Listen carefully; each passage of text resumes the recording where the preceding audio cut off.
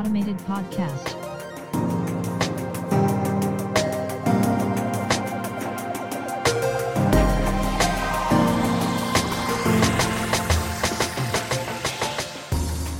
Welcome to Automated. I'm your host, Mark Verbenkov, and in this weekly podcast, we will be exploring the impact of emerging technology on jobs, society, as well as us, with business and technology leaders, researchers, and independent professionals across the world.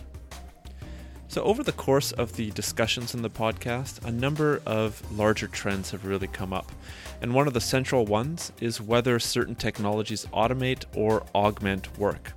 And if you've been listening to some of the previous discussions, this has not always been easily discernible with the technologies under question. So today's episode, however, looks at perhaps the clearest example of augmentation, and this is through exoskeletons. I think that most people, when they hear of an exoskeleton for the first time, they might initially visualize something like an Iron Man suit or the large and bulky suits from other movies like the second Aliens movie, or the Tom Cruise film The Edge of Tomorrow. Though the real-world suits are of course much less imaginative and deadly, they do however serve to support people in a wide range of environments and of course movements. My guest today to talk about this technology is Dr. Saskia Baltrusch. So Saskia and I actually work on a European project together, Accelerate. This is to both improve current industrial exoskeletons and help European SMEs accelerate their adoption. And though the project focuses on passive exoskeletons, which we'll talk about more in the discussion ahead, our discussion also covers active ones, while also touching on military applications and the possible future versions of this supportive technology. Saskia is working as a research scientist at TNO in the Department of Sustainable Productivity and Employability. By conducting research in the field of new technologies in the working environment, such as exoskeletons and cobots, she aims to enhance the health of employees. Her current projects focus on accelerating the adoption of exoskeletons into industry and on human-robot interaction and its effect on job quality. So Saskia obtained her PhD at the Free University of Amsterdam in 2020. For 4 years, she was working on the development and evaluation of passive trunk exoskeletons for low back pain prevention and vocational reintegration. Her work resulted in multiple publications in international peer-reviewed journals, as well as numerous presentations at national and international conferences. So with her expertise in human factors, biomechanics, and ergonomics, she supports TNO to boost productivity, health, and comfort of employees. Great. Well, hi there, Saskia. Thanks for coming onto the Automated Podcast. It's great to have you here today to talk about what I think would be a technology that many people might not have heard about, exoskeletons. So thanks for coming on. Yeah, thanks for inviting me. I'm glad to be here today. Great. Yeah. So we'll be talking about exoskeletons. I think we'll get into a little bit of the definition of it in a bit, but I'd like to ask you, as kind of one of the things that I do with all my guests, what initially drew you into exoskeletons? What was kind of the main interest to get into the work that you do? Yeah, well, I would say about 6 years ago, I haven't heard about exoskeletons at all. Okay. That's when I finished my master's in human movement sciences in the Netherlands. And then I was looking for PhD positions because I really wanted to do a PhD. Mm-hmm. And there was one coming up at a rehabilitation center. And it was a European project about actually building an own exoskeleton for the low back. Okay. And I was super interested because it sounded nice. It was something with technology, and I wanted to combine technology with human movement sciences and how does technology affect the human movement, basically.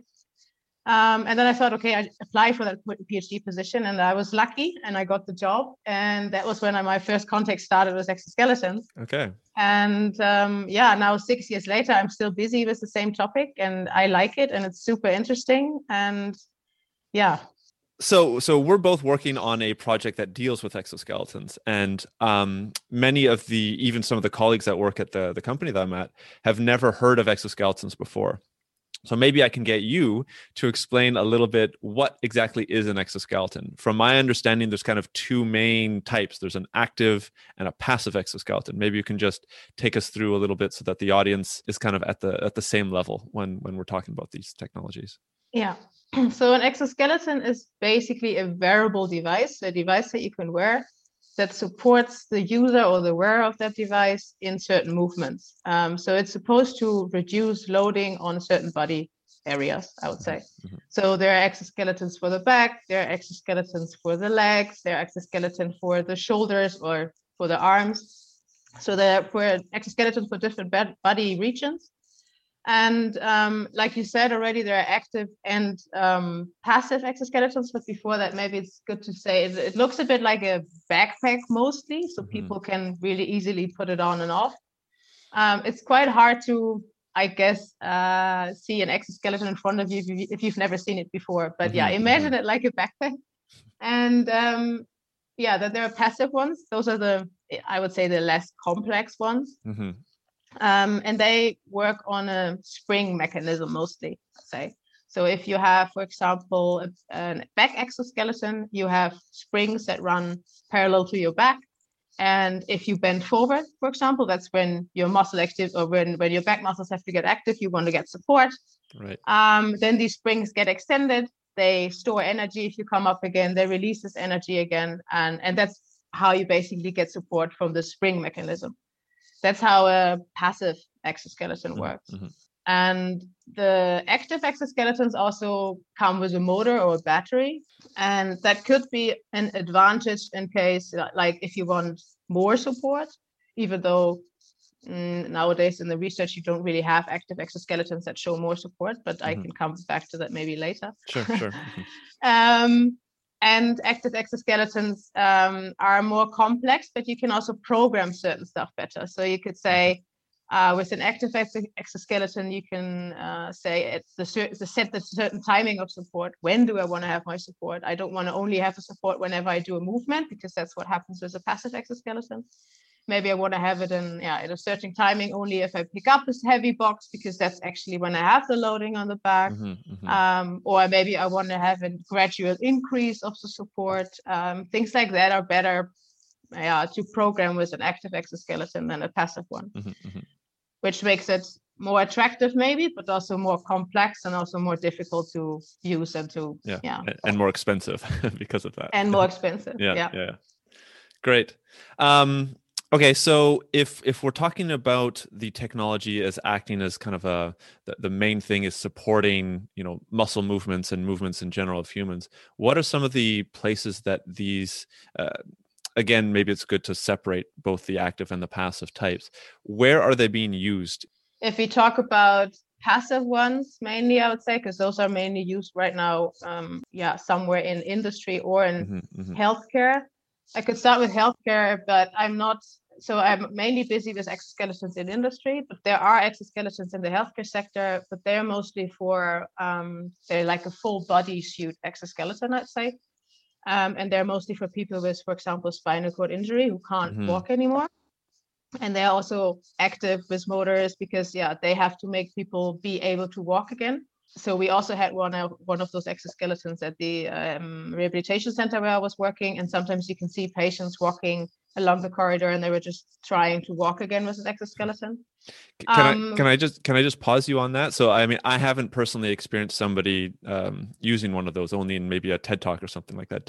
Was there any kind of like monumental psychological change that somebody who was paralyzed was able to walk, even though, of course, they have this, body suit on them, this exoskeleton on them? Was there any kind of like real mental change that overtook these people? I'm not sure. Like I see these patients walking there, and I think they do like that because they are able to stand up again. They are able to walk again. It takes quite a long time till you can really walk a couple of or 100 meters or so. In the beginning, they can do like 5 steps to that thing. Right.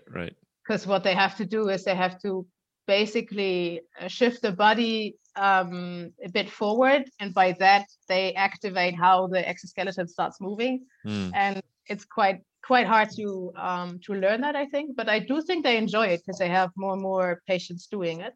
Yeah. But whether there was a big mental change, I don't know. Yeah. Yeah. No, but I could imagine. But they always have to also use the sticks that you need to walk. Yeah. Yeah. So they can't do it with hands-free yet, Okay. which doesn't make them really fully independent yet. So Right. yeah. Right.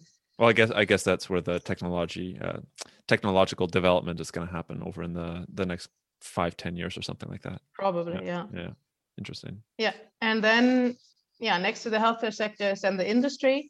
And there you see a lot that, for example, in the automotive industry, where people have to work a lot above their head, for example, and they just have to hold their arms a lot over their head for a really long time, that they really have problems in their shoulders because they do that a lot, 8 hours a day. And there is just a really big demand of something that can support them. And especially in jobs where you can't automate processes, you really need a wearable device for these people. And then an exoskeleton comes in super handy because they can wear that, they can rest their arms on that, and then they hopefully don't get shoulder problems anymore in the future, which also makes the company have less costs for people who have to be on sick leave or whatsoever.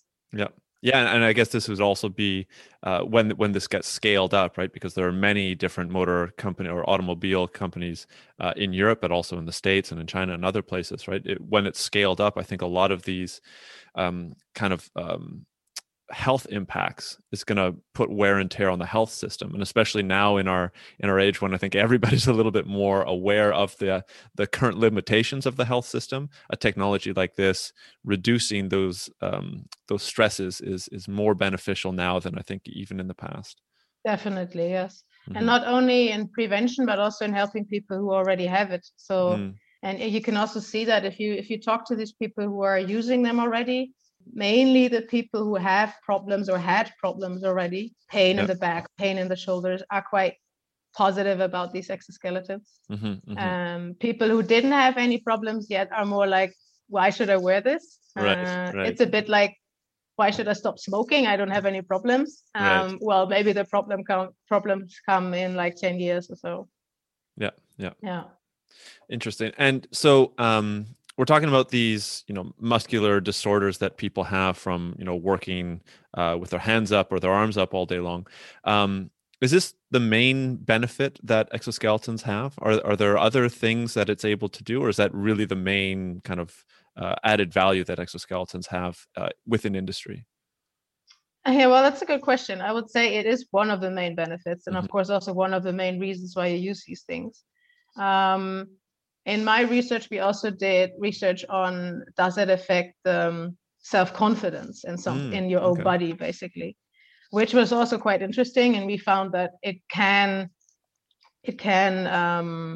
basically, increase the self-confidence in your own body. So we did that with patients who had low back pain for a long time already.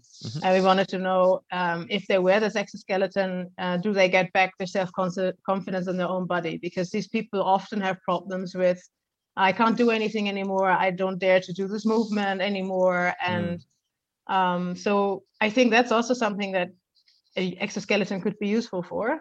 But I also know from conversations with a lot of doctors and healthcare professionals that they're quite skeptical about this idea. Okay. So yeah, is that interesting? Is that, I'm just curious, is that because they haven't seen too many use cases of this, or they're just skeptical about the technology having that kind of psychological benefit? I think they're skeptical that this psychological effect is actually a benefit. I think they're afraid of, I think we're just going to make them more dependent on something. So they think, okay, patients just get dependent on this device. They think, I can't do anything without this device anymore. And that was their main concern. Yeah. And of course, you don't have any use cases yet because it's not used with patients anywhere yet. Yeah. So we just wanted to know their thoughts about that and whether this is an idea. The patients were quite positive and the healthcare professionals were quite negative. Okay.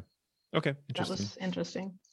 One of the other things that I've come across when dealing with exoskeletons is the payload of it, right? So I know that the passive exoskeletons, I mean, sometimes they don't even go all the way up your arm. They only go kind of to your bicep or your tricep, and so that you're able to hold your arm up a little bit more. I think that maybe payload would be a little bit more relevant for the active exoskeletons, right? I think a lot of people that would be listening to this immediately go to like an Iron Man idea, right? Where they have a fully motorized suit on that enables them to get almost kind of superpowers or something like that. Do you know what kind of limitations there are for the active exoskeletons out there right now, specifically regarding how much load you can put on the exoskeleton? Yeah.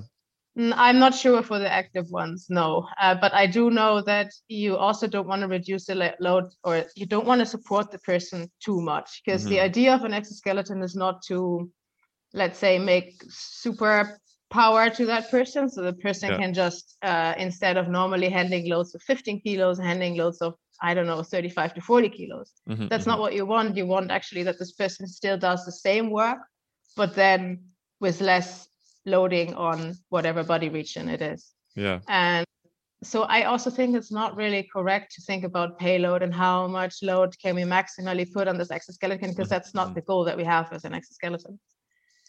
Okay, that's a good point. So yeah.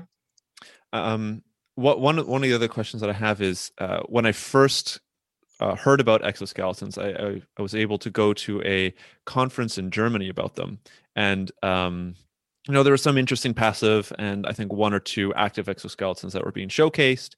People were trying them on, lifting their arms and stuff like that. But at the very end of the conference, there was a demonstration of a military exoskeleton, and it was interesting to see like the whole room kind of go quiet. You had I think he was an ex-soldier, try on the military exoskeleton, and he was able to run back and forth across the stage. If what is the difference in technological advancement between like military exoskeletons and industry and healthcare exoskeletons? Is there a big divergence between the two? Well, the goals are different, I would say. Why do you use this exoskeleton? So for military, there are also exoskeletons, for example, that try to transfer the loads of a heavy backpack during walking to the ground, for example. Right. So people can walk longer with a heavy backpack. And I think that goal is just different than the goal in healthcare sector or in industry. Because there's more about, actually they have to endure a task longer, or they should just perform a task longer with the same load, instead of trying to prevent them from musculoskeletal disorders, I would say. Right. And I think the technical advancements are around the same, I would say. Okay. Interesting is also, like, I'm actually busy right now also in a project with the Armed Forces of the Netherlands, so they're also interested in exoskeletons. But there they actually have a bit the same problem. So they also have people with shoulder problems, with back problems, and they just want to know, can we use exoskeletons in different locations within their armed forces? And we just travel to all these locations and have a look, and it's quite difficult to give a good advice, because there are so many different tasks, and a lot of tasks are also just with so heavy weight that you would say weights of 45 kilos. Does it make sense to have an exoskeleton then? No, not really. So, yeah. Interesting. Yeah. So maybe then we can back up a bit. What are some of the specific tasks? We already talked about the tasks that are overhead in, say, the automotive industry, but are there other tasks that exoskeletons are being used for in general? Well, depends on the exoskeleton, of the type of the exoskeleton, but for example, static forward bending is a task that is pretty good supported by an exoskeleton. But if you then think of, well, where in a job do you always have constantly static forward bending? That doesn't really happen that often. So there's always a trade-off between, there are certain tasks that are good to support with the exoskeleton, but there are a lot of other tasks that they also do in that job, and they're maybe not that good to be supported by an exoskeleton. But static forward bending is one, then lifting, for example, also, but then it depends how much weight, because from a certain weight on, it's just too heavy and the exoskeleton can't give relative the support that it should give. Then for the shoulder exoskeleton, it's working overhead, but also if the arms are a bit lifted, they also get support already, the people. Those are the main tasks, I would say. And then if you think of people performing these tasks, we, for example, had a workshop with roofers on the roof because they stand a lot in forward bending position. Right. But also, for example, dentists already started maybe thinking about using it because they always stand in a really static forward bending position, but then in small angles, and that's still a challenge actually, and that's where maybe active would be better. Because if you think of a spring mechanism, you have to load the spring, and the loading starts at bigger angles. So if you're in the small angles, you don't really get that much support yet. So then it might be a good idea to use an active one, because then you can say, I want to have support, 100% support at a really small bending angle, for example. Yeah, and then if it's just a small angle, you wouldn't need such a big motor. And I've seen some of these exoskeletons, and some of them are quite bulky. So I guess it depends on the industry that they're working in, but it might get in the way of say a dentist doing some fine detailed tasks. Yeah. I want to go back. I was thinking, we were talking about military, and then you brought up roofers as well. So do you know if there are any kind of limitations based on the environments that people are using them in? If it's like too hot, because this is something that goes directly onto your body, is there any kind of limitations in that sense? Yeah, I remember we once talked with people from a steel industry, and there the environment itself is really hot, and they're getting contact with a lot of hot material, and that can be a limitation. That just the exoskeleton gets too hot. Yeah. We're right now busy with people with plasterers. Okay. And there the question is, so they now get an exoskeleton for 6 weeks and they try it on, and we hope that they like it, but we'll see. And there's a lot of dust involved. So that's also a question. Does the exoskeleton still function the same way after 6 weeks? Because these plasterers might not clean it every day, and you also don't want to do that. Yeah, then water is maybe also a problem if it comes, if it gets wet or whatsoever. Those are the things I can think of right now. And sometimes we also have use cases where you need small adjustments, and then, which is quite nice, the exoskeleton developers are quite, because it's still on a really small scale that they develop it for use cases, they are still quite open to say, okay, we can do a small adjustment, and that this is a specific exoskeleton for your specific use case. Yeah. Interesting. Well, maybe that's a good segue into kind of one of the last questions here. It's also one of the things that I like to end these podcast episodes on, is kind of like the future outlook of these exoskeletons. So you're saying, many of these producers, it's not really at large scale yet. They're still maybe even trying to find the specific applications where exoskeletons can fit. What do you see in, say, like the next 5 to 10 years? Are more industries going to be taking up exoskeletons? Is the technology going to get better? Maybe you can lay out a little bit of a future vision, if you will. Well, yeah, I think like the exoskeleton technology started like maybe 10 years ago, I'd say. And we're still in the beginning. Yeah. So, like I said, everything is on a small scale. They can do still specific changes for specific, use cases. So I do think that the demand will increase. More people will get aware of it.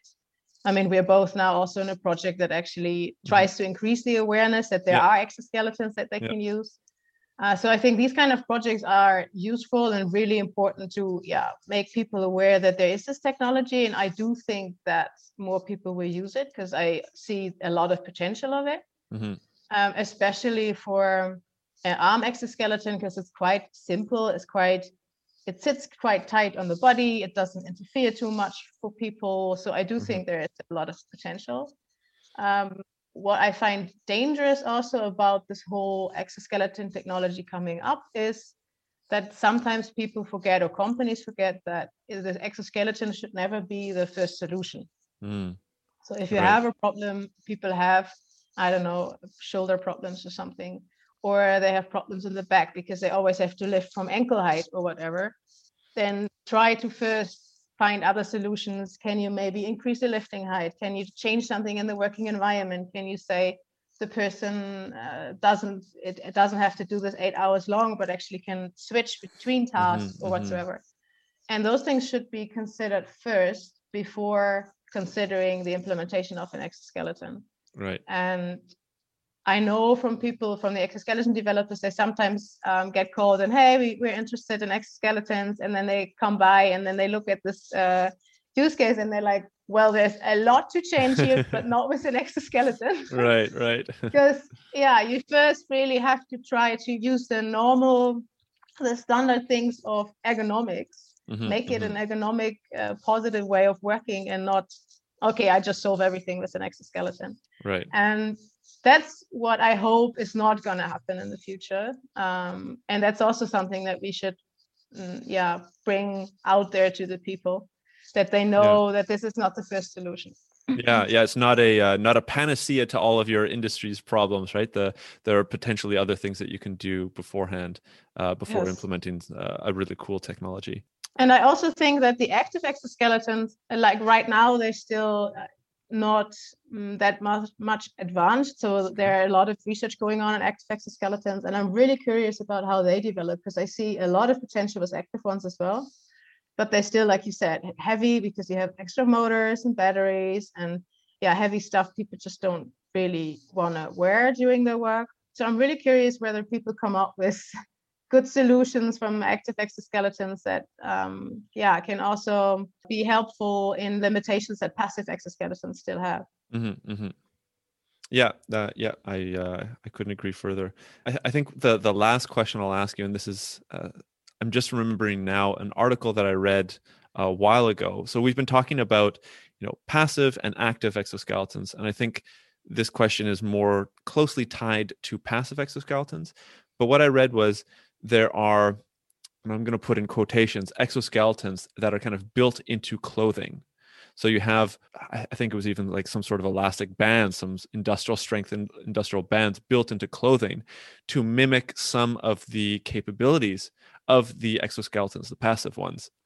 Have you heard of that? Is that something that's growing as well? Is that something that's getting more research and funding and looking into? Because it sounds like a really interesting technology as well. I haven't heard about like that they're in the clothing.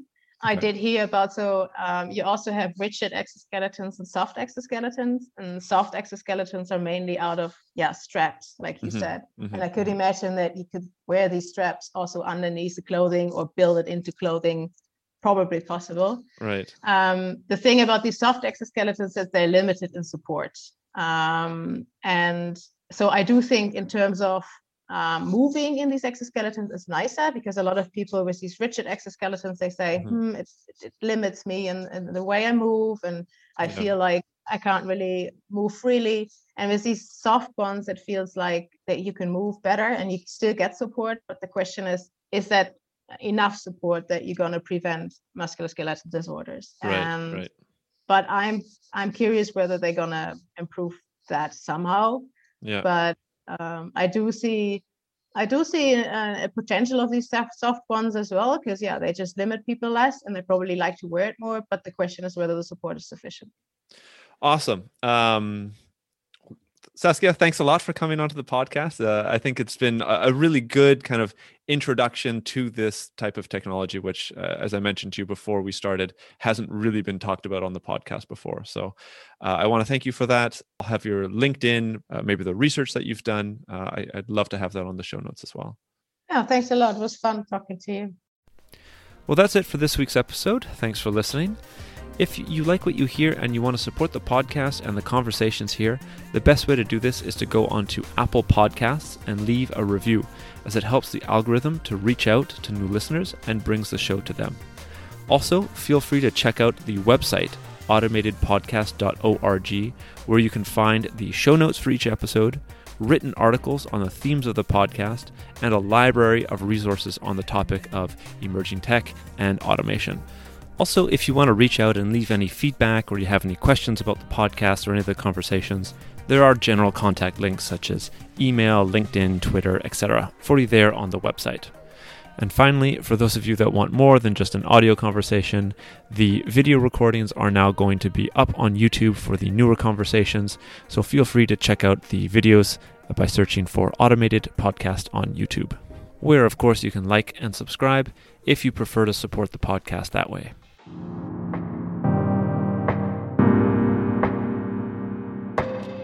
The Automated Podcast.